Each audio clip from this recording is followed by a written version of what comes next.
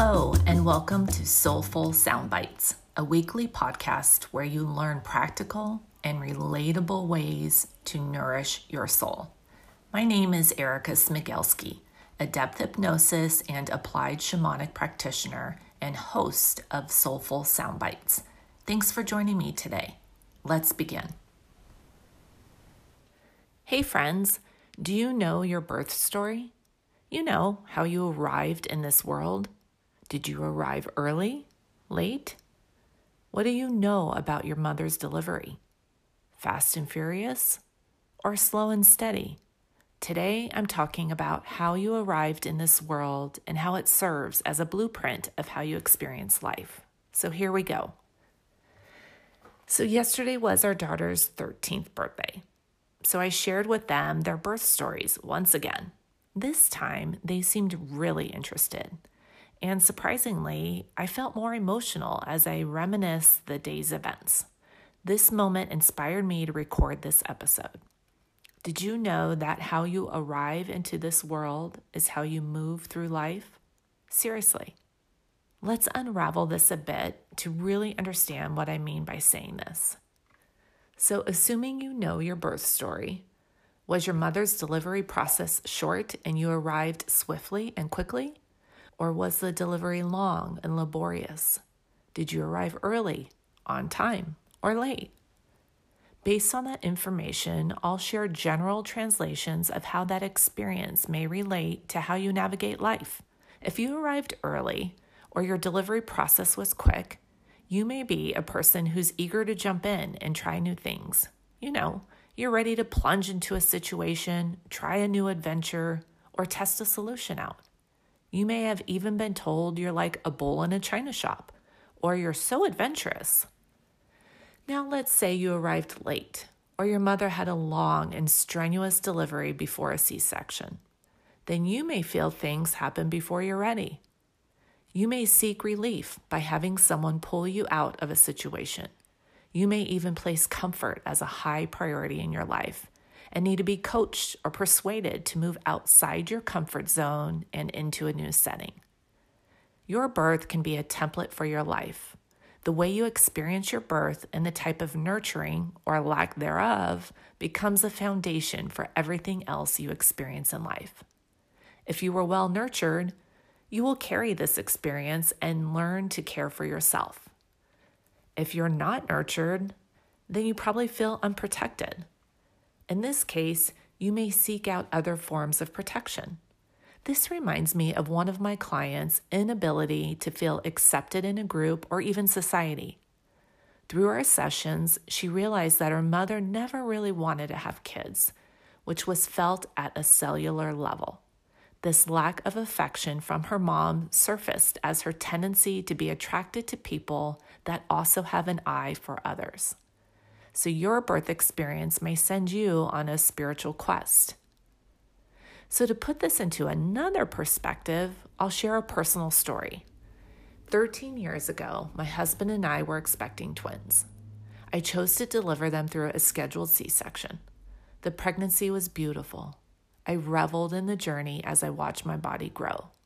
No early signs of labor, and I had no major issues that often come up with a high-risk pregnancy when carrying twins.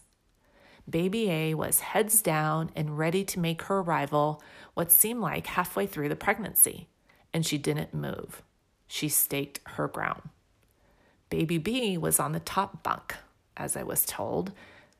First, she found her way and space by maneuvering around Baby A's staked position. Then, as our delivery date came, she settled into a breech position. We gracefully went full term for twins, which was a blessing. When our delivery day arrived, all was good. When Baby A arrived, she was loud. I mean loud. Yet her scream soothed me in knowing all was good. She could breathe, so I felt all was well. Then 30 seconds later, I heard my doctor say, "Let go," in a light, cheerful manner. Being strapped down, I was puzzled. Then she chuckled and said that Baby B was grasping onto the medical wires, fully alert, before letting out her first cry. My second sigh of relief. Now fast forward to today, Our daughters are 13 years old, and I can say their birth story has so far been an accurate template for how they move through life.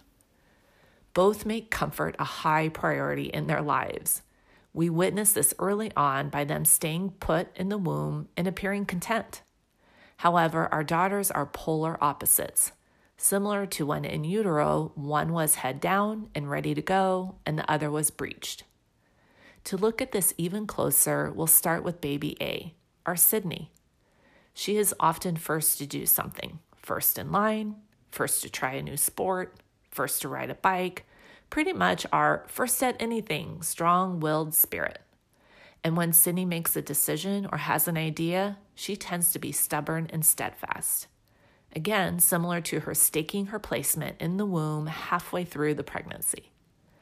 Baby B, our Simone, tends to be cautious and takes things in carefully. She has an eyes wide open approach to life where she likes to absorb and take things in before taking action. In Chinese medicine, they say baby B is the wiser one as they let baby A go out into the crazy world first and stumble around before they take their path. And by nature, Simone seems to quietly watch before making a move. She also tends to yield her own needs to bend and mold to others, similar to finding her space in the tight corners of my womb. Fascinating, right? So to wrap up, I invite you to revisit your birth story and see how it served as a template for you. If you don't know your birth story, then ask about it.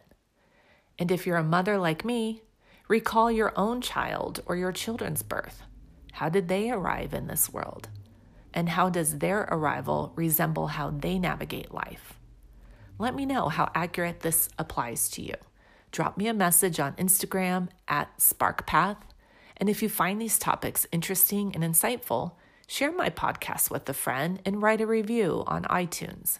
And oh, hey, if you want more soulful conversations like this in a more interactive setting, join my Soulful Soundbites community on Mighty Networks. The site is soulfulsoundbites.mn.co. That's soulfulsoundbites.mn as in Mighty Networks.co as in community. Alrighty, I'll leave you with that. Bye for now. Thank you for listening to Soulful Soundbites.